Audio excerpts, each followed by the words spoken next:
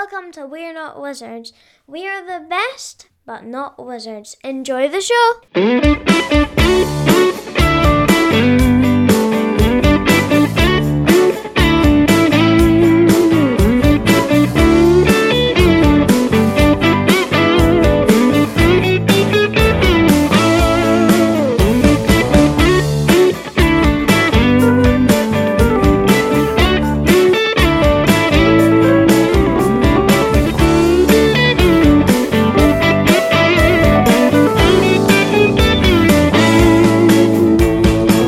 Welcome to another episode of We're Not Wizards. My name's Richard. I'll be your host for June. We're there. We're like halfway through the year. It's strange. It's weird. It's kind of like the sun is here. It's shining. The grass is being cut on several different occasions. And, it's like the sun's good. You're going outside. You're feeling better about yourself. It's almost like it gets you kind of in the mood to be kind of activated, almost like an activist type kind of styley, and you are ready to go out and make changes to the world. But in order to make changes to the future, you've also got to look about the changes that you can make in the present, and you can reflect on that by looking at the changes that have happened in the past, because we've really got to learn about what happened in the past if we're going to educate ourselves about how we can move the way forward. So in an educational way, there's a game I played recently which was about activism that took place in the past, especially around in the good old United States of Americas. And it happened over here. It was the suffrage movement. There was a lady who unfortunately jumped out in front of the king's horse and died. But over in America, it took place over the States and the ratification of the 19th Amendment. So I need somebody here who's going to tell me, if I'm summing it up, it's all about votes for women. And there's only one person I can bring in to talk about votes for women. It's the designer of the game that's come to us from Fort Circle Games, but they are their own independent person. It's Tory Brown. Hello. Hello. Well, that's quite an introduction. I want to take a walk and change the world all at once. In the sunny breeze, when it's kind of outside, and it is kind of joyous. I don't know where you're in. Are you in DC? Yep, Washington, DC. Don't correct me. Don't give me hints. That's East Coast. Yes, on the Atlantic. It's on the Atlantic because Washington State is on the West Coast up the very, very top. That's the other Washington. That's where Fraser hangs out. And that's right, in Seattle. Nirvana used to hang out. And Pearl Jam used to hang out. But on this side, you've got monuments and buildings and government. Fugazi and Bad Brains and all of our... the only reason I know what a Fugazi is because of Wolf of Wall Street with Matthew McConaughey. Going, do you know what a Fugazi is? It's a whizzy, it's a woozy. It's, it's fresh air, It's all about... You do a very good McConaughey. I used to do, a long time ago, he also used to do, was it Owen Wilson as well? Wow. And then he got into, he got into Loki. What are you doing? Could you do this whole interview as Owen Wilson? No, let's not. No, because that would be terrible. It wouldn't work. It wouldn't, no. I'm just, I'm talking here by myself, and wow. But then you get into almost like Jeff Goldblum, because it's you got to have this. Oh yeah, you go over the ridge, over the rainbow, more like. So coming full circle, almost into like Fort Circle, because we're drawing all the forts into a circle. There's questions that you can ask a board game designer, okay? And then there's questions that I like to ask before the board game designer became a board game designer. So what I like to say is I like to have a kind of like a look back at the past before we have a little kind of scurry about in the present, and then we kind of launch ourselves off into the suffrage of the future.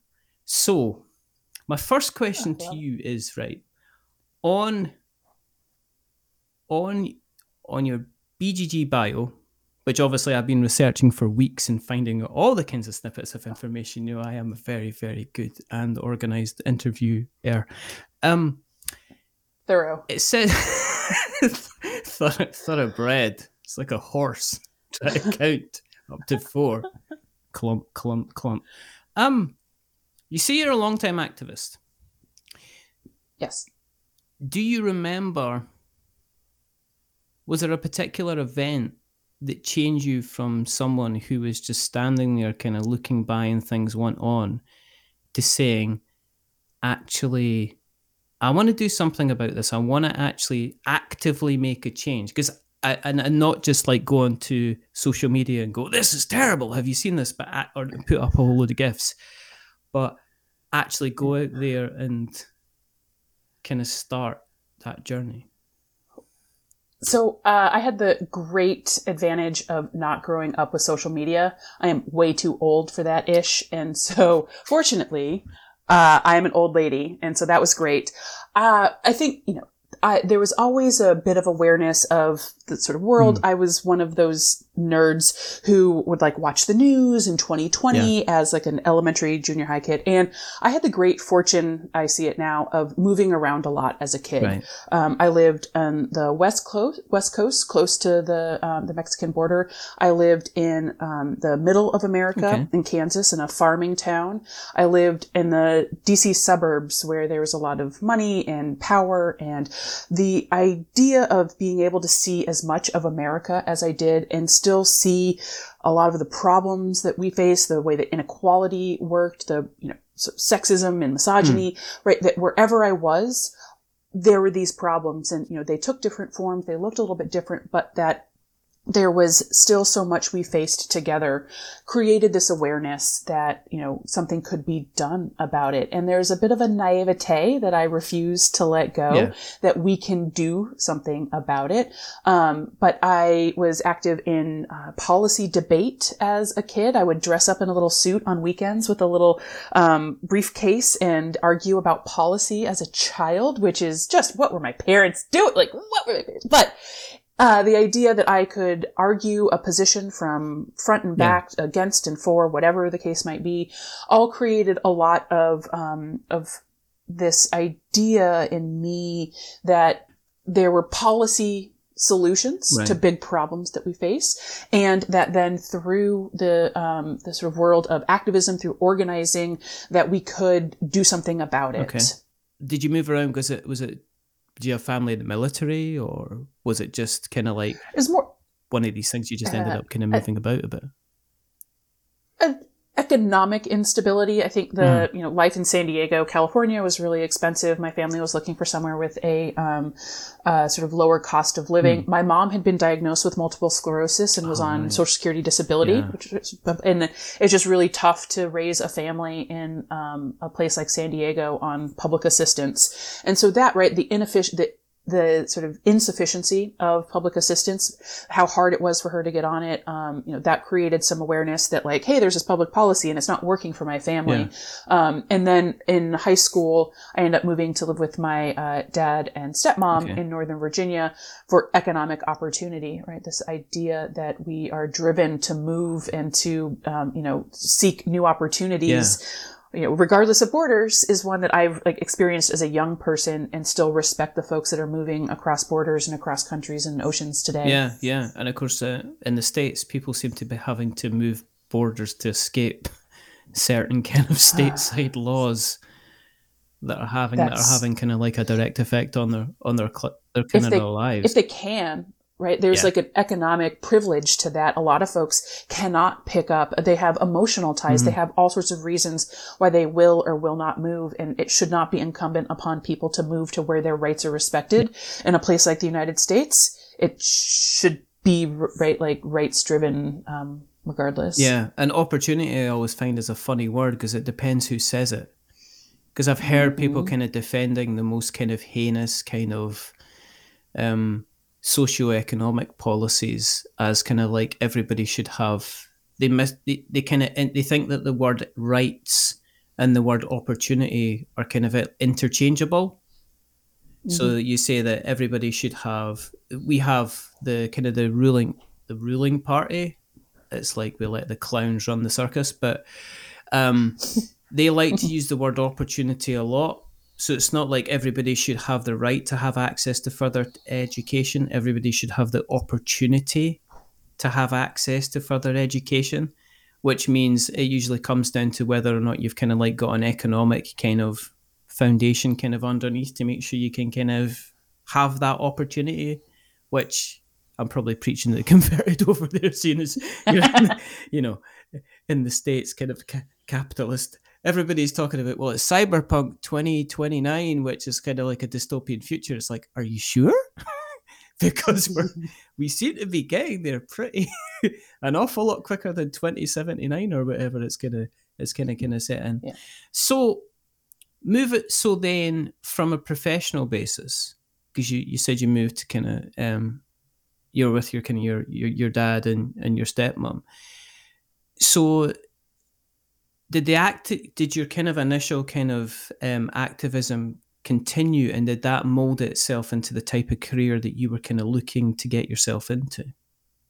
Yeah, absolutely. I went to school outside of the DC proper, so it was in the sort of suburbs. I went to George Mason University, and there I took a class called Interest Groups Lobbying the Political Process. Right. And I knew about lobbying as like businesses lobbied for things they wanted. Yeah. I hadn't really ever thought about how people could lobby Congress for what they wanted, right? And the idea that citizens can get together, and whether, AARP is the American Association of Retired People, is a really famous lobby for people 60 and up, that there are all sorts of organizations that people come together to then hire a lobbyist or to sort of do citizen activism to get the kind of policy outcomes that they want. So that class really opened my mind on like a career path of the work that I could be doing.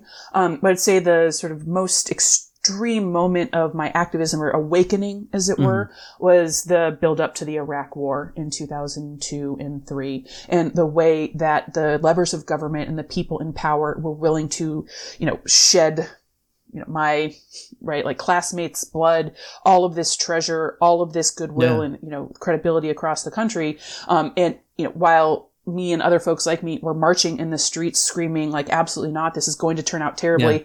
Yeah. And it did, right? Like, not to be like, I was right, but we were right. Yeah.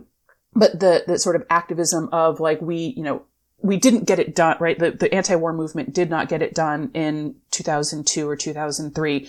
What could we do for the next time that there is a run up to war where the military industrial complex decides that it is going to run amok in order to establish and, pursue its own existence? What could be different? And that has led me to a number of different issues, none of which in the intermediary have been specifically anti-war, but they've certainly been anti-imperial, and they've been in a sort of what I would call a broad-scale progressive lens, be it workers' rights, be it reproductive freedom, be it somebody's environmental movement, that there's all of these issues that are intertwined, and that I've worked on a number of those fronts. And I've been lucky through my career to be able to fight both in the sort of the federal level at Congress and what's happening in Congress and the Senate and the presidential White House, as well as at the state level, where there's not as much energy and there's not as much attention. There certainly isn't as much funding, and how much gets decided, like you were just saying, right? Like rights are now state by state.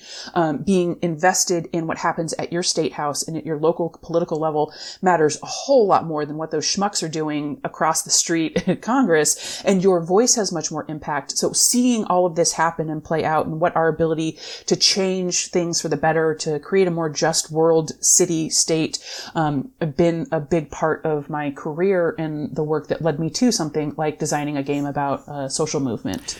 In terms of, because is it the case then that if somebody is looking to say, they're looking to kind of improve the overall healthcare for a certain sector, then your job would be to be, well, I know how to bend the ear of the local kind of government, look at the senator for that area, look at the governor for that area, and show you how to kind of approach that and kind of gain some traction with it. Is that the kind of thing that you're kind of doing? It's a great way to put it. I think it's the idea of, how are we telling a story about healthcare in a certain sector? So I do messaging and communications work. Right. And so it isn't even necessarily as much about like I could do the work on where's this policy created? How do we move mechanisms? What gets us a vote count up to?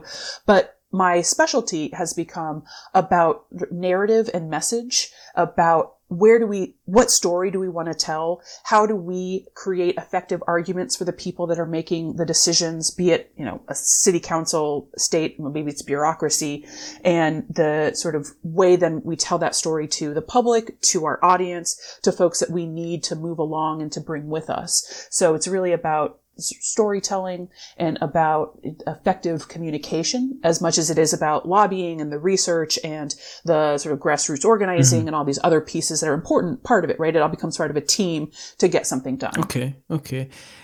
And so because over here, right, because one of the things that we don't understand an awful lot is because America's got like the federal level government, which is kind of like the overall rule saying like, okay, you're not allowed to kill people, kind of thing. Whereas the the individual states make up their own laws. So basically that's why, am I right in saying, is that why in relation to kind of like healthcare rights for women and kind of like trans rights and stuff at the moment is, even though the federal government can put down a line and say, right, everybody's going to get, the latest one was, I don't know if you heard about the tweet about one of the major providers of insulin in the States. They didn't get their account hijacked, but somebody basically, when Elon Musk rolled out the verified account, somebody pretended to be this insulin provider and basically said, Eli Lilly, and basically says the insulin is going to be free. And then they ended up losing like billions off their stock price because everybody kind of went temporarily, for a little bit before they rallied it up. But then they said they were going to bring in kind of like a cap on insulin. And it appears that while that seems to be getting rolled out, there's like states that are red, a lot of red states are actually voting against having this insulin cap.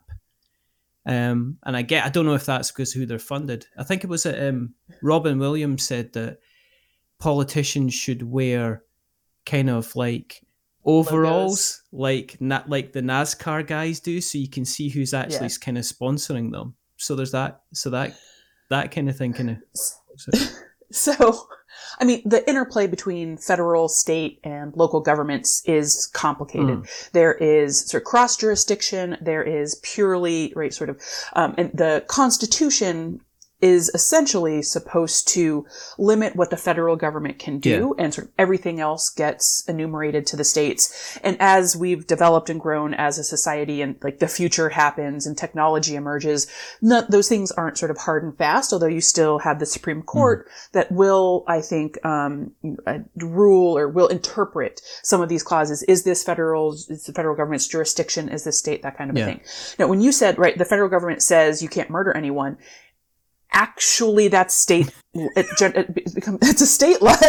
If you murder someone, you are going to be charged and go to a state prison rather than a federal prison. So you can't, if you murder someone on a military base or in a national park, you could go to federal prison, right? Because that's their jurisdiction. But if you do it, even if you murder someone in your city, chances are you're going to go to a state penitentiary if you are found guilty of that. So even that's not hard and fast, right? And it is important, I think, to understand how much state governments do and how much they have jurisdiction and how they can fill in the gaps or create bigger gaps from what the federal government has decided. People are constantly obsessed with what's happening in the Senate. Yes. Nothing, right? Nothing is happening.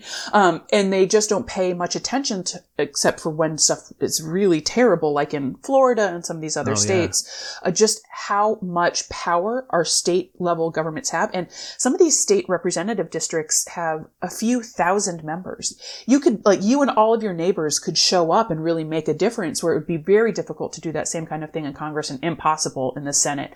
The power we have, because the numbers of, it's such a small number of constituents that each state senator or state rep has. Nebraska's unicameral, so they only have one House level, but everybody else has two. That they have, that you have so much more impact when you focus on what's happening at the state level and what's happening with your healthcare, what's happening in the environment, what's happening to local abortion clinics and your right to choose. All of these are happening at the state level. And the federal government is just supposed to provide a really basic sort of, bottom line tier, and everything above and on top of that, you can go to your state government and ask for better, more gooder, and, with the right kind of lobbying strategy and the right activism tools, maybe make that possible. But what you're going to argue to the people in the state of Florida that have their own interests in whoever it is on their little jumpsuit with their logos is you're going to make different arguments in Washington state, right? Where Fraser and all of his friends hang out. And that was part of what the suffragists had to figure out, right? They were trying to decide and go between a state level strategy, state by state, versus a federal strategy. And part of that gets played out in the game as well. And that's a nice kind of segue back into what we should be talking about, which is a board game. No, we can talk about this forever, please. No, but that's the whole point. Is like that is the whole point. I mean, if you want to listen to a podcast, I've always been interested in the person behind the game. And that's always been the kind of the to and fro with my podcast is, and the reason that this thing exists was because, yes, I can ask you about kind of like the game. And then you could go on another podcast and they would ask you about the game. But this opens up a whole pile of different kind of questions and kind of ways forward and things like that. Because the way I see like a board game usually getting designed, is that somebody will sit down with various pieces of paper and they will come up with a kind of like a good mechanic. And then, like a good song, right, they'll have a tune, and then they'll think about the lyrics and the theme on top of that, yeah? But I was wondering, were you, instead of sitting with several pieces of paper and several pieces of mechanics, were you thinking about, I have a potential idea for a board game, but were you then thinking about different themes that you could kind of bring over? Because it sounds to me that you're kind of like when you're putting a point across, you're like trying to educate the person at the same time. It's not the case that you're just saying, look, I'm right and this is why we should do it. It's like, here's all the reasons why we should be approaching it in this level. Because you said that, you've been doing a lot of kind of like information and almost like education through that information, kind of giving people the facts, but in a digestible format that they can then move forward with. So with the likes of like, what made you decide, well, first of all, what made you decide to go into kind of like the board game kind of design space? And secondly, I guess what made you decide, out of all of the topics, which I'm pretty sure you could create a game out of, what made you decide that it was kind of like the women's suffrage kind of idea that you would run with? Sure. So my story is unique. I know my publisher, Kevin Bertram from Fort Circle Games, who I don't know who would ever have him on a podcast, but it's like, some damn fool would have him on a podcast in a bit. Stay tuned to We Are Not Wizards. So I know Kevin going back to college. Right. Like I met him my freshman year of college and we stayed in touch. I worked for him for a little while, in a company that he had. And he eventually got around to this, like, he's like, I'm going to make board games. I'm like, okay, Kevin, sure. Whatever you say, right? Like, put your hand on his shoulder and pat him on the shoulder and go, "That's okay, Kevin. There you go. Yeah, you will. You just keep dreaming." That sounds fun. Yeah. And then he did. Wow. He made Shores of Tripoli. Yeah. It did really well. He created this sort of community around the game of folks that had play tested and got these great reviews. And he said to a bunch of our friends, "What's the next game I should do?" Yeah.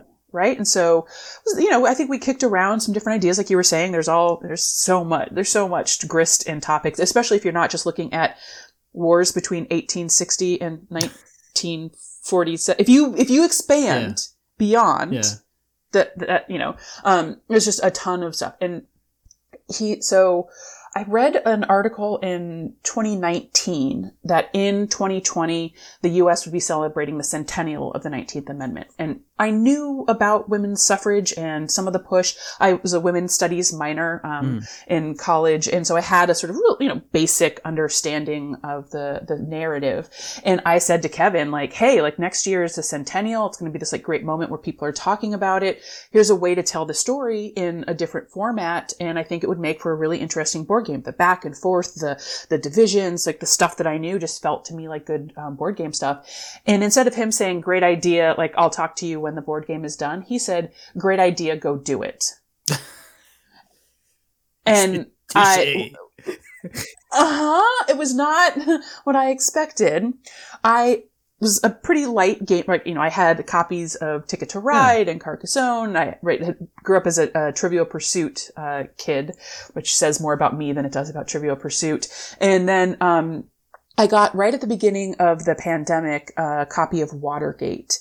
Yeah. And Watergate really opened my mind on political narrative storytelling through board game, and this sort of two-sided game with the sort of card-driven aspect, right? Like, it all starts to sort of come into place. And so I'm telling Kevin, like, that suffrage idea that I had while I'm playing Watergate, and it's really interesting, and I think there's something there. And he said, well, what you need to play is 1960, The Making of a President. And the idea that you could play as campaign manager, and you would have all these different tracks, and that you're like playing out of the Electoral College, like, it all is just sort of like starting to fall into place in my mind. And so I started researching content in, I guess, like May of 2020, which had some advantages for me. I was unemployed, so I just had a ton of time. I was recently sober. I'd gone through recovery, so I had a ton of energy and somewhere I needed to put that energy. And it was the global pandemic, so I couldn't go out and do anything else. So these like magical factors combined, I, start playing these games a lot and thinking through them. I'm able to, Zoom and eventually meet with Kevin to talk through different ideas and mechanics. I had Shores of Tripoli as well. And so that really creates the foundation, right? So we've got this map. We've got these two decks of cards. Like, unlike 1960, I think like my research is very much built around support and oppose. And it never even occurs to me that someone might not want to play opposition to suffrage. I learned through playtesting and through initial reaction that people have big feelings about playing the opposed side. But like, you play Nixon, you play Nazis, you play Confederates, like, what's the big whoop? But big whoop. It's kind of like, I don't know. It's kind of like, even if you play as kind of like the Nazis, you know that they're kind of going to get defeated. And there's a kind of I think it's kind of like, it's a bit close. I think it's at the moment, it's a bit close to the bone. When people are saying like, kind of like, we're looking at kind of like the women's rights to vote. And they're like, in the last 2 years, like in some cases, a lot of women's healthcare services have been kind of decimated. I think kind of like you sitting there and chuckling and going, try and vote this out. It's like if you had like a top hat and a kind of twiddly moustache and a cape, I think you would be fine. But I think it was kind of noticeable. What I noticed in the game is that when you're playing kind of like the solo mode, you can't kind of play as the guys. You can't kind of sit there and go, right, that's it. I'm stopping you from voting, stopping you from voting, stopping you from voting. You kind of did that. And that was an actual kind of direct result of people, you said the play testing, people just didn't want to play as kind of like the incumbents, I guess. Yep. So then came the Oppobot. And I think like Fort Circle and Kevin really believe in solitaire mode. Yeah. I think Kevin plays a lot of games alone. And so he and his wife play a ton of games. I'm keeping that. He's gonna listen. He's gonna listen to this, right? And then he's gonna. So. Kevin's coming on the show friends. Potentially, and like he's potentially going to be confirmed. He's definitely coming on in around about a week's time. So by that time, depending on how quickly I get this edited, Kevin is going to have a right. We're going to have Kevin Responds section in that podcast where you can respond to everything that you say. So, all right. Well, let me utilize my time and space here while I still have it. It's fine. I mean, I'd say you just get it out your system.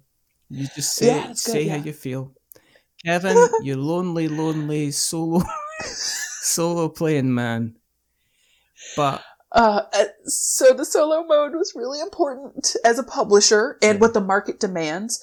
But that created the sort of existence or the possibility of co-op mode, which I think has been an incredibly important piece of the game. That if I think opposition is important. I think understanding backlash to social movements is critical. Yeah. A lot of people tell me they never thought about how women opposed the right to vote. And so creating a deck where you get to see some of these women saying they don't want the right to vote for any other women, and the way that industry, I think there's a lot to learn, but you're right. It's not like playing a Nazi with like an air raid run, right? Like it is the xenophobia card, and it is the removing of power and the like preventing of rights. And it feels, it very tied to oppression, right? Like you're playing oppression essentially. Whereas in a Confederacy game, maybe not so much. But also I think as a kid, I mean, when I was a kid growing up, you would play, you would go around playing kind of like, we're going to be the British Army. You're going to be like, you're going to be like the Nazis or the German army or whatever. You'd have toy soldiers. It's like not like my dad says, here you go, son, you can play this. And he says, what is it? It's like, well, on here it's got the British government and you've got the Pankhursts on the other side. So you get to play. And it's not like, maybe if they both had guns, then that would be kind of like a fair fight. It'd be an interesting kind of thing. But I mean, it's kind of strange because, well, it's not kind of strange, but the game, the core game is it's a 2-player game. I mean, just like Shores of Tripoli, and I've played Shores of Tripoli as well, and it was kind of interesting how similar they were in kind of like base mechanics, but ironically, and Kevin's gonna either like this or not like this next statement, but I don't care, Kevin. You get your chance. There's no stakes, right? It doesn't feel like there are stakes in that game. It's almost like Votes for Women is kind of like acts more like a war game than the Shores of Tripoli did. If you know what I mean. Play that for him. And I'll tell you why. Okay, because in the Shores of Tripoli, you're not kind of getting the back. I said this in the review. You're not kind of getting the back and forward of what you would consider like consider a normal war game. What I'm saying is in Shores of Tripoli, it's almost like, and he'll when I'm speaking to him, we can chat about this anyway. But in Shores of Tripoli, it feels like you're kind of like on a roller coaster. And you're deciding whether or not when you're opening and closing your eyes and when you're putting your hands in the air. But the general kind of destination is always kind of like the same. There's certain parts within the game that things escalate. There's different armies that are brought on. There's an entire bigger mechanic that's kind of brought on. Whereas for Votes for Women, you do feel there's a general kind of ebb and flow. And as you get further and further into the rounds of the game, and the event cards, the bigger event cards that come out in the later acts really kind of do, they really kind of sway things kind of back and forward. Yep. And the fact you've got the little ticks and crosses, which is cool. I really like that. You kind of get more of that kind of back and forward with kind of like a war game-ish kind of thing. I don't know if that makes sense. It made sense in my head. Oh, it makes it, to me, the game uses the language of war game to tell a story about this nonviolent political struggle, right? Now, does that make it a war game is a question people have big feelings about. And one that I don't know if I really care. I mean, I think that this, like, some war gamers have been super supportive, embracing, they see it, it makes sense, they feel it. Other people, not so much. And that it is a theme not worthy of the language. That hurts my feelings and is, I think, kind of not nice. But I think that, it's interesting. I think it creates more questions about war games and the war game community than it does answer anything about Votes for Women. Votes for Women exists. It's out there. People that aren't war gamers really like it. People that are war gamers really like it. I guess it's like, to me, this like, what is a war game? What isn't a war game? It's been going on before Votes for Women. It'll keep going on. And they're just their struggles about identity and about the sort of in-group and what counts onto my game in this moment, and they'll soon lose interest and move on to the next one that they don't think counts, and sort of defining their identity through exclusion. I think it's like not how I want to live my life and my values about inclusion. But, you know, these awards, I kind of make a difference, right? People look at these awards list and decide whether to buy a game or not, you know, and so there is some promotional value in being considered a good war game. Although I've had a conversation, I think I was talking somebody recently about like, if I'm trying to help expand wargaming, which I am, right? That more people find it approachable and can like learn some basic mechanics that then would go into some of the heavier themes. You know, do I want to be tied as a war game and cast and mold it and, you know, get that brand? Or can it be like, oh, hey, you like Votes for Women? You might like Twilight Struggle. Yeah. And not have to be tied to that label. So I try to stay out of it, but I think sometimes people are mean and I don't like that. The irony is, this is me doing an Alanis Morissette. The irony is, like, probably It's not really ironic. It's not ironic. It's just a pain in the ass. Is that my opening paragraph to my review on Shores of Tripoli was that this game talks about the political. It's something to do with the political campaign of the American Merchant Navy Force or whatever, trying to prevent the piracy of the Tripolitan Empire. Some of you people might not be interested in kind of games involving politics, so I'm just warning you now. And it was kind of like, you know, because I knew obviously the kind of the Votes for Women kind of, I don't know, in your experience, has there been a lot of people who have said, I'm not going to play this game because it's about a historical event that took place 100 years ago, as they run off to play kind of Undaunted instead? Not to my face, which is something that's been interesting about this experience, is that I see blog posts about the chatter. I don't necessarily see the chatter. I think this is a conversation about, like, you know, a game about women stuff sucks. And I think those, like, if that, I hear that those conversations are happening. I don't see them. I think it's in Discord channels. I think it's in Facebook groups. I think it's in closed environments where it feels safe to say girls drool and boys war rules or whatever it might be. You know, and I think I see people that are like, you know, the game got written up on IGN.com, which primarily a video game and sort of attracts that kind of type, you know, or a certain type of a certain type. Because lots of people in video games aren't weird. Friend of the show, Matt Thrower, that wrote the review. We had a discussion about and he sent me the link to the review.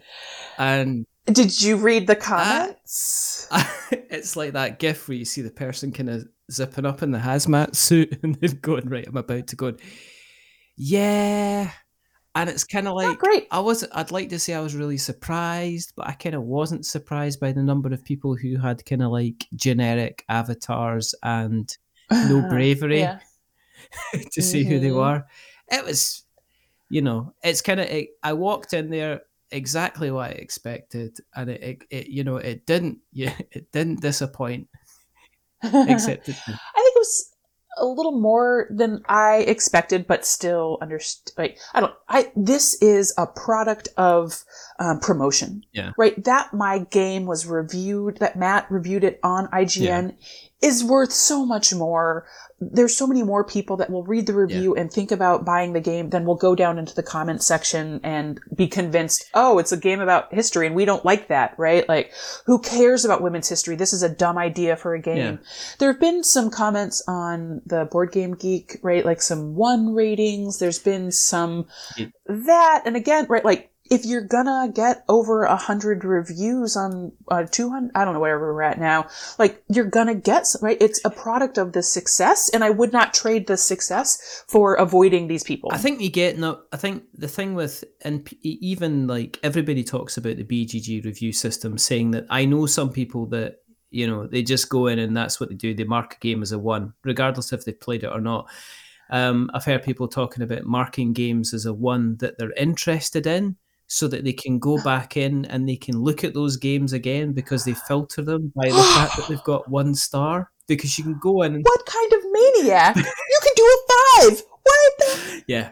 But I mean, it's just like some people kind of have their kind of their systems. I think what's surprising about Votes for Women, and the people that I know that have played it, have been very surprised by the level of complexity that's involved in the game. Because I have played games that have a kind of a that one of the aims, because when I'm reviewing games, I look at the aim of the game. Yeah. So there's games that I have played which, you know, the theme is based around kind of history and education, and try to teach people about maybe a subject that they're just not aware of. And sometimes you walk away from those games going, right, the point of this game isn't to sit down and go, whew, that was a game. It's to for them to sit down and then have a pile of kind of reference materials that leads to almost like a classroom environment. I've played a couple of games like that now, where if you take it as a game, you're kind of like, it's fine. You know, it's a game. It's okay. I'm going to play it a couple more times. There's certain people I want to play with it, but I'm not going to kind of rush. It's not going to make any of my top 10 lists. But the surprising thing about Votes for Women was there was a lot of crunch in there. There was a lot of game in there. There was a lot of strategy in there. And when I played it, I remember playing it for the first time and just, you know, looking at the person I was playing with and just going, there's a lot more here than I was expecting. I'm not, what, you know, what set those expectations? Because it's a historical game, there were not expectations because of educational games? Yeah, I think it was a bit of both, because I've played quite a few kind of educational games that have been less kind of crunchy, that haven't been kind of labeled, this is a combat game. And I went in kind of going, I didn't expect it to be as kind of in your face, kind of two sides directly opposing each other, and the struggle kind of back and forward and the different tactics that you had. And it was very much a kind of there's a lot of avoidance for kind of like, a lot of games end up kind of being cooperative. You can't really do a kind of a kick people's ass. You can't kind of have people kind of fighting back. Everybody's kind of wanting to be happy and friendly. But this was a game where you're kind of like, you're playing cards and you're going like, right, I'm just putting, you know, I'm just adding, I'm just adding people here, here, here, here, and here. And that means I'm flipping this one, this one, this one, and this one. So it was quite vicious, which kind of took me by surprise, I think, on how crunchy it was. I mean, the history is contentious, right? Like, I think that drives from the true and accurate reading of the history, that, you know, there is no compromise. I mean, there's compromise in suffrage, and that's only the white women get to vote, and that is insufficient, right? Yeah. Like, we do not like that, right? At this point, we understand that it's women vote or they don't, and they aren't people, and they aren't considered, persons under, or citizens in our, right? And there was a lot of losing in the suffrage movement that I don't think people necessarily give the suffragists a lot of, credit for. That, like, it was not just like, we want the vote. Okay, sure, here you go, right? Like, it was like time and like failed campaign and this state and then this state again. And right, there was just like all of this. And then there was like these divisions and they were tearing each other apart. And then they were kind of coming back together because they were realizing they couldn't get anything done alone. So like all the history is so good.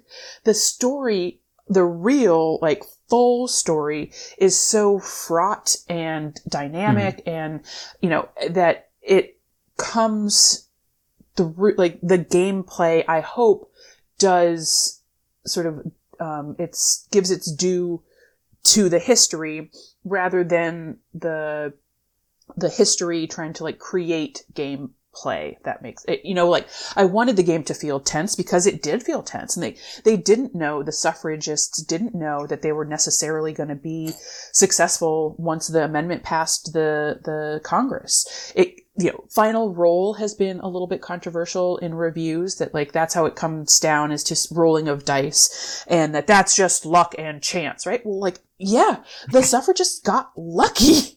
They didn't think they were going to win Tennessee. They weren't sure about where they were going to go next. Like, there was maybe 6 or 8 states, I think, left to vote, at that moment. So there was still a lot of ground left to fight over, and not hospitable.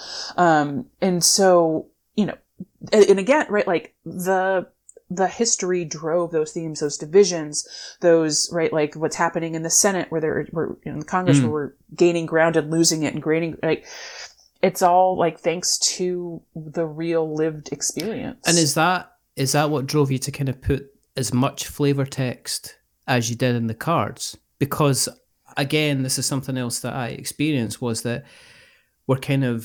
you're sitting there kind of like, normally, I guess it was the same with Shores of Tripoli as well, is that you're sitting there with your hand of cards, and for people that haven't played the game, as you play through the game, basically the kind of the event cards that you play kind of get more and more extreme, which kind of like at the beginning, it's like maybe says, okay, if you add an extra campaigner to this state in this territory, whereas when you get to the end, it's kind of like pretty much extreme, flip all these. If you've got one thing here, you can add 4 here and stuff like that. But that was reflecting kind of like, I found it intriguing that it kind of reflected as things were kind of getting to the line, and they were getting to this conclusion whether either suffrage was going to happen or it wasn't, that there was kind of more extremes on kind of both sides. More, the action was really ramped up, and the kind of the desperation to kind of quell it kind of ramped up. And you can see that on the flavor text on the card, which meant I was sitting there reading that going, oh, okay. Because in here, when I was in higher history, we learned about the suffrage movement in the UK, and it came down to, there was a lot of kind of upper class English women who wanted to vote. Women did a lot of work during the First World War, and at the end of the First World War, because they were good old girls, we allowed them to vote. And that's kind of like, and then you get told about the lady that jumped in front of the king's horse and got killed. And that's kind of about it. It's kind of, they don't go into kind of back and forth. I guess you can go in and you can study the subject like anything else, but it's like, this is a thing that's happened and it was great, well done kind of thing. And there wasn't much opposition, right? They just had to, like, yell loud enough, and then, or I guess with upper class ladies, they would, like, I don't know, right, wear a ribbon, the sash ribbons, yeah, the sash thing, across their chest, yeah, they had to wear that, and that's how they got the vote, yeah. In the United States, the narrative was set by a few suffragists because they wrote a 7-volume book called The History of the Woman Suffrage Movement. They really understood the value of history is written by the victors. They had not won, and they decided to name themselves victors, originators, and the full, right, they were the ones that did it. They invited, and it was anyone that you might name, Susan B. Anthony, Elizabeth Cady Stanton, this woman, Matilda Gage, they wrote this book and decided that was the history of it. There was a woman named Lucy Stone who was invited to share some of her papers and materials and that, her contributions. And she said, no, history will decide. And no one knows who Lucy Stone is, right? Because that's not actually how history isn't a person, No. right? Like people create history and decide who we focus on, how we tell these stories. So the flavor text became a way for me to write almost a textbook in text message form, right? Because it's 160 characters on the bottom of these cards. That, what was missing from some of these major narratives, or what we tell people at Women's History Month, right? When we get all the 31 days to be women's history experts, that the flavor text became a way to sort of tell a little bit more of the story, and creating the cards themselves, making sure that women of color were included, making sure that industries who opposed were mentioned, making sure that natural disasters and how they affect, right, that there's all of this stuff going on, in the way that race and class and, what was happening in the South all factor in, let me tell more of what we've researched and discovered and put together since the history of women's suffrage was published in the 1910s, and, gives, not a counter narrative, but a fuller narrative and a more accurate one, based on, sort of where research and sort of popular understanding is now. Is that why you decided to put in a lot of the kind of the supporting documents in the box as well? Just like Shores of Tripoli had like kind of letters, and it also had a whole section, and he actually had a whole section which was, here's a design document on why we went. It was almost like there was apologies from Kevin to say, oh, we didn't put this ship in. I know that they were working with this ship. It was almost like he was preempting the kind of the history buffs coming in and going, I think you'll actually find it was a 3-mast frigate. But when you open up the box for Votes for Women, there's so many kind of different documents. And was that something that it was a conscious decision from the beginning that you sat down and said, look, if this is going out there, and if we're taking this out there, then I want these to go in every single box, because I know the game's really, really good, but I also want to make sure that there's kind of some educational and material involved in that. So if people, it can be like a stepping stone to people learning more about the movement before going off and kind of discovering other stuff themselves. The historical documents do a couple of amazing things. One is that they let the sources speak for themselves.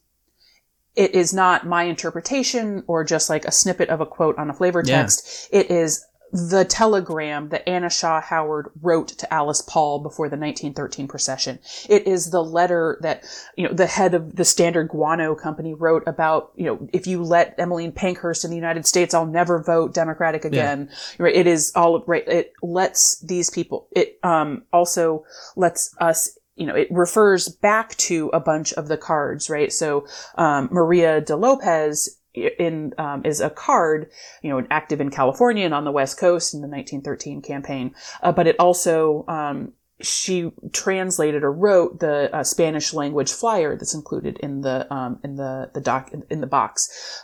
It also gives me a range. We include a letter from Abigail Adams to her husband, telling him to remember the ladies during the Constitutional Convention, and it includes the voter registration slip that the mom of the deciding vote in Tennessee, who was able to convince him to vote, right, her voter registration card. Yeah. It gives us so this range of, centuries. This gives us a range of, the sample ballot that suffragists passed out in Chicago when they were trying to vote for women's suffrage and teaching people how to vote for suffrage. So it is a way that people immerse into the history of the cards, that the cards themselves are just kind of too small and too busy to do. We worked with a professor of women's history to identify some of these documents and figure out what would go in. And I think Kevin was narrow it down to 3. And I gave him 15, and we compromised on 13. And he will say now that he was always in favor of it, and that he blames it on his wife or something. But it is something so special and something that so many people remark about when they see the game.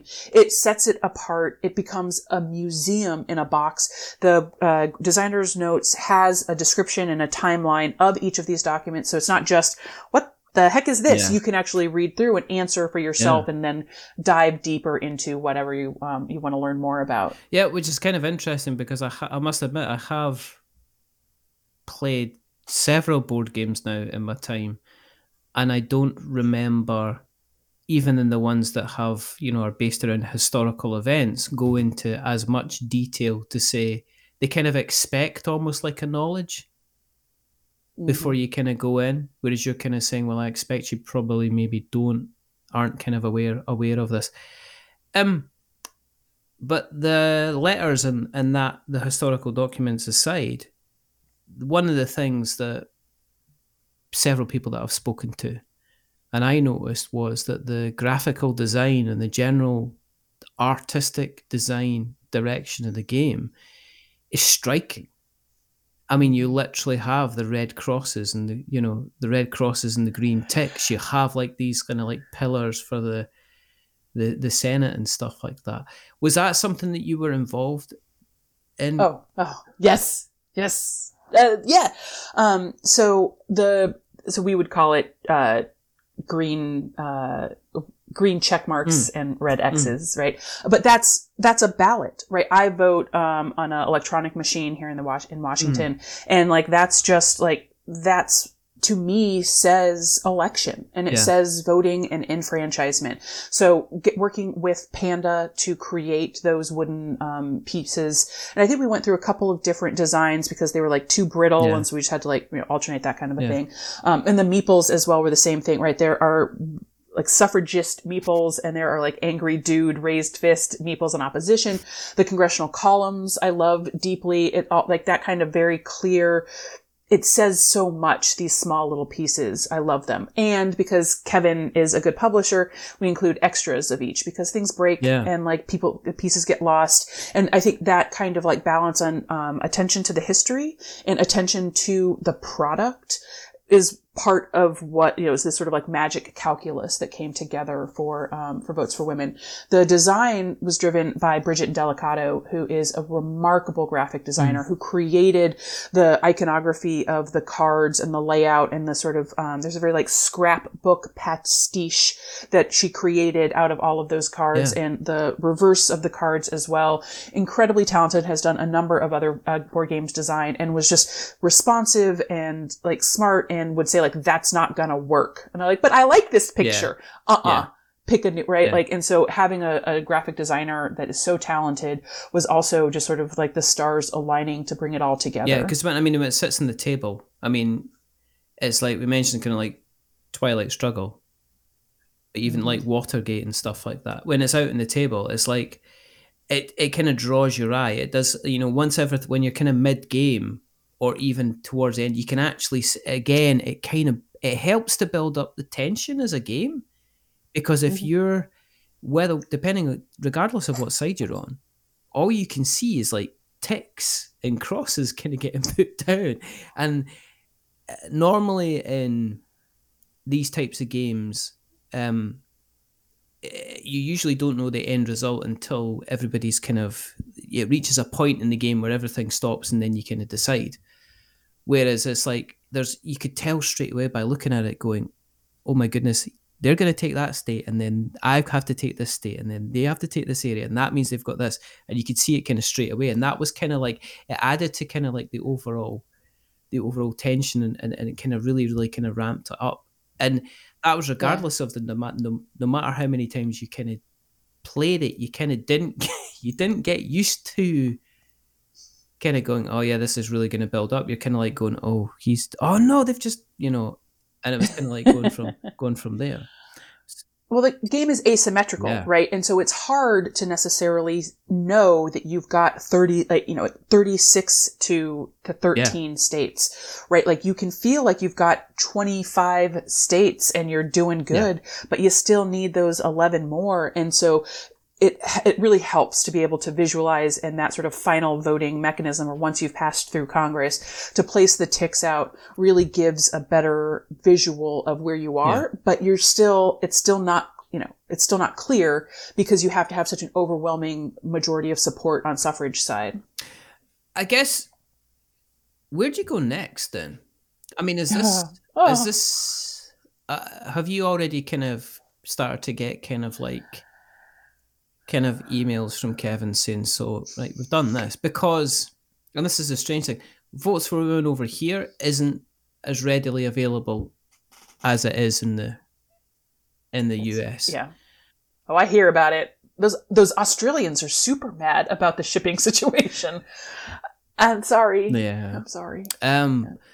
But are you already thinking about the next game? Have you got a couple of different ideas? I mean, because the option could be, well, we could take just a different topic and we could do something similar. Or are you thinking, well, I'm going to challenge myself and go for a kind of a slightly different design on the next game? Yeah, so I've just recently started to seriously entertain the idea of a next one. The launch has been overwhelming. I've been really lucky and grateful to be able to talk to lots of people like you, not as funny, but like you and other, sort of podcasts. And so I've just had a lot to do with the launch for Votes for Women. But, what's next has been a natural question in a lot of these conversations. Some folks immediately were like, oh, a 19th Amendment game, you should do the Equal Rights Amendment, which was proposed but never ratified. And, it would put a new amendment into the American Constitution that says, you cannot be sexist or something like that. Right. That would be the sort of like phase 2, Votes for Women 2 Electric Boogaloo, right? That would be the next, but that doesn't have as much appeal to me. I'm not convinced of the political strategy behind it. And so to devote a bunch of time and energy on trying to quantify a popular strategy in order to, gamify that just hasn't been as interesting. What I am committed to is this idea of movement games. There are a lot of really interesting games happening in the space. I think of Taylor Schuss and Stonewall Uprising, right? I think of, even Alex Knight's Land and Freedom game about the movements of the Spanish Civil War and how they worked together or didn't, sort of depending on your cooperative level. So American movements that can remind us of where we've gone and where we can go. I think there's some interesting sort of ground to look at in the environmental movement, because they've had this big question of, how does industry interact with the environmental, right? And as wind and solar come online and we see these alternative forms of energy, is that creating the kind of popular will we need to actually tackle the big challenges in front of us? I think nuclear is an interesting sort of wild card in there. I work now in the labor movement, and the American labor movement is full of really fascinating people and sacrifice and, there's a lot of need, and we're in this moment of resurgent interest in labor unions as service workers at Starbucks and some of these other, retail locations are starting to unionize and so that there's ideas sort of floating around, but I don't see how I could make a zombie game. I was just about to say that. It's for the next one, it'd be like, and here we have big, giant electric boogaloo robots, the fighting game. And it's from the maker of Votes for Women, and you just go like that. Comes color splotch, right? And some of those are now at this point, a walk in the park, a national park, a right? These nature these nature games are super popular. I mean, wonderfully done, right? That's just become what I see as a huge piece of the market. And it's interesting, and those games are beautiful and they're nice, right? But this notion that we can tell stories and bring people into movements and help some of these bigger, my life is dedicated to causes bigger than myself, right? And so could I give that up for a game? And could I spend all of the time and heartbreak and tears and blood and everything on something that's nice, but doesn't do what I, in my heart, know I am here on this earth to do, which is to bring people together to get big things done on behalf of all of us. I don't think I've got, so what's a story, something as evocative and as engaging and as interesting as the suffrage movement that I can sort of, I think the mechanics are going to be much different, right? It can't be a constitutional amendment game. I don't think a temperance movement game and, prohibition sells. I think the gaming community just loves their beer too much, and that's fine.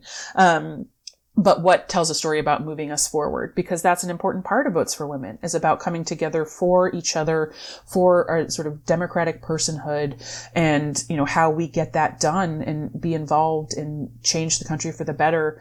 That's the part that I'm really committed and serious and interested in. So any game that I do is just because I'm a nerd like that, gonna have to do that same thing. Have you then become more involved in actually playing a lot more modern tabletop games then?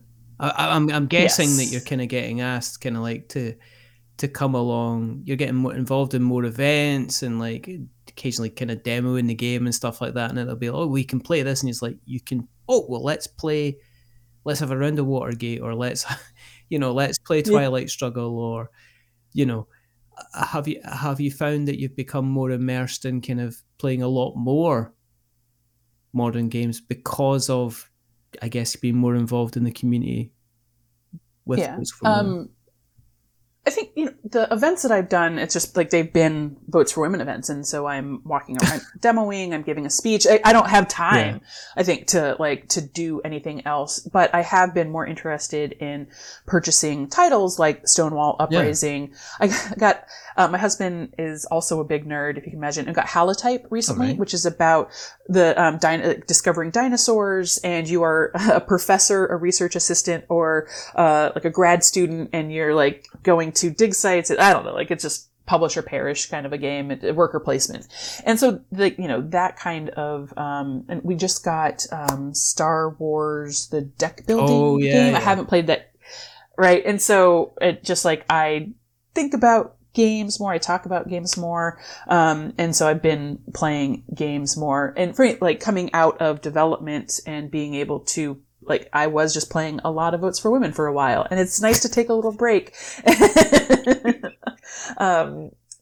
Every once in a while I play again, and I'm like, oh yeah, this is fun. That's cool. But like it's reminding yourself that I'm actually creating a product that people are meant to be entertained and having downtime with. Because I can imagine you're going to be going, right, I've played this 140 times now, and I just literally want to spend the next half an hour just snapping all of these crosses. One by one. One by one.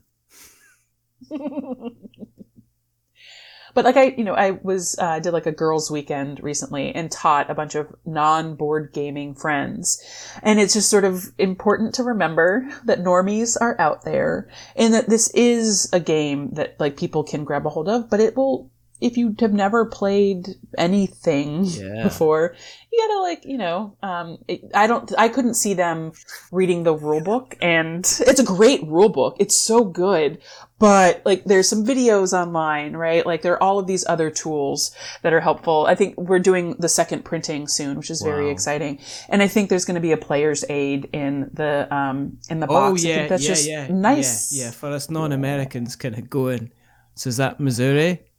Or is that Montana? So there's also a state code list. Yeah. It turns out Americans are not great at that game either, of knowing what the state codes are. Don't feel like it was not American focused. It was like nerd bias that created that problem. Sorry. Just looking at that and just going, I have no idea. It's like, it was on the cards. It's like, put 2 campaigners in Michigan or whatever. And I was like going, is that MI? Is that MO? Is that MC? And it's like, well, it's not Texas, so let's work our way back from there. So that's kind of fine.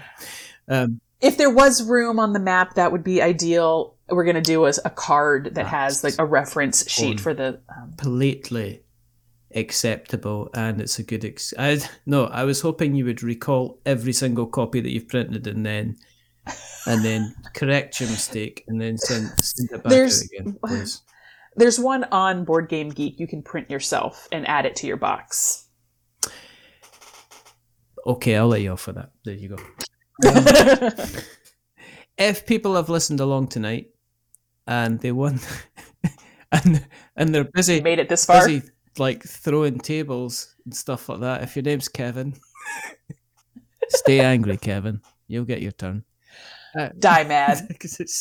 Stay angry. Go and get yourself a snack. You'll feel less angry. And they want to follow you on the internet webs. Where do you exist on the internet webs? I am on Twitter at Tory Lynn. It's TORYLYNN. Search for Tory Brown or Votes for Women will probably get you there as well. And there's an Instagram page, Votes for Women Game. And if you have played and want to take pictures, I appreciate anything that you share and tag with either of those accounts, because it is very nice to see people playing, and it's very cheap content to post, which I also really appreciate. Excellent. We'll make sure that we put all the links in the show notes so that we have got notes to show. If you want to keep an eye on what we're up to, just go to the internet, search for We're Not Wizards, and you shall find us in all the different wonderful electronic places of where dreams and potential nightmares are also made. So we're on Instagram, and we've got our blog, which is we're not wizardstabletop.com. We've got our podcast where you can listen to all the wonderful other episodes that we've done, which is We're Not Wizards. Do you have a podcast? Apparently so. And if you like what you've listened to tonight, then please go to your podcast catcher of choice and drop us a rating or a review. Spotify is apparently where it's at. If you are going to Spotify and you decide you want to give us a rating or a review, don't give us 10 stars because it makes us big-headed, but don't give us 1 star because it makes us cry. Give us something in the middle, like a 5, because it's average. And I'm just a little bit average. But the person who's not been average is rather wonderful, rather fantastic. Tory Brown. Thank you. So the crowd goes wild. or shunning silence like this. There's only 2 more things to do. The first thing to remember is that we are many things, but we're not wizards. Are we wizards, Tory? Not at all, even a little bit. And would a wizard even tell you if they were? They'd probably be using some kind of spell. And the second thing is to say goodbye. So it's a goodbye from Tory. Say goodbye, Tory. Goodbye, Tory. And it's a goodbye from me. Remember, stay safe, roll 6s, make something awful. And like at the end of things, you usually come full circle. We're coming fort circle. Check out Vote for the Women if you can. It might put a couple of crosses out there, but it's certainly going to tick a lot of boxes. But until the next time, goodbye. A wizard is never late.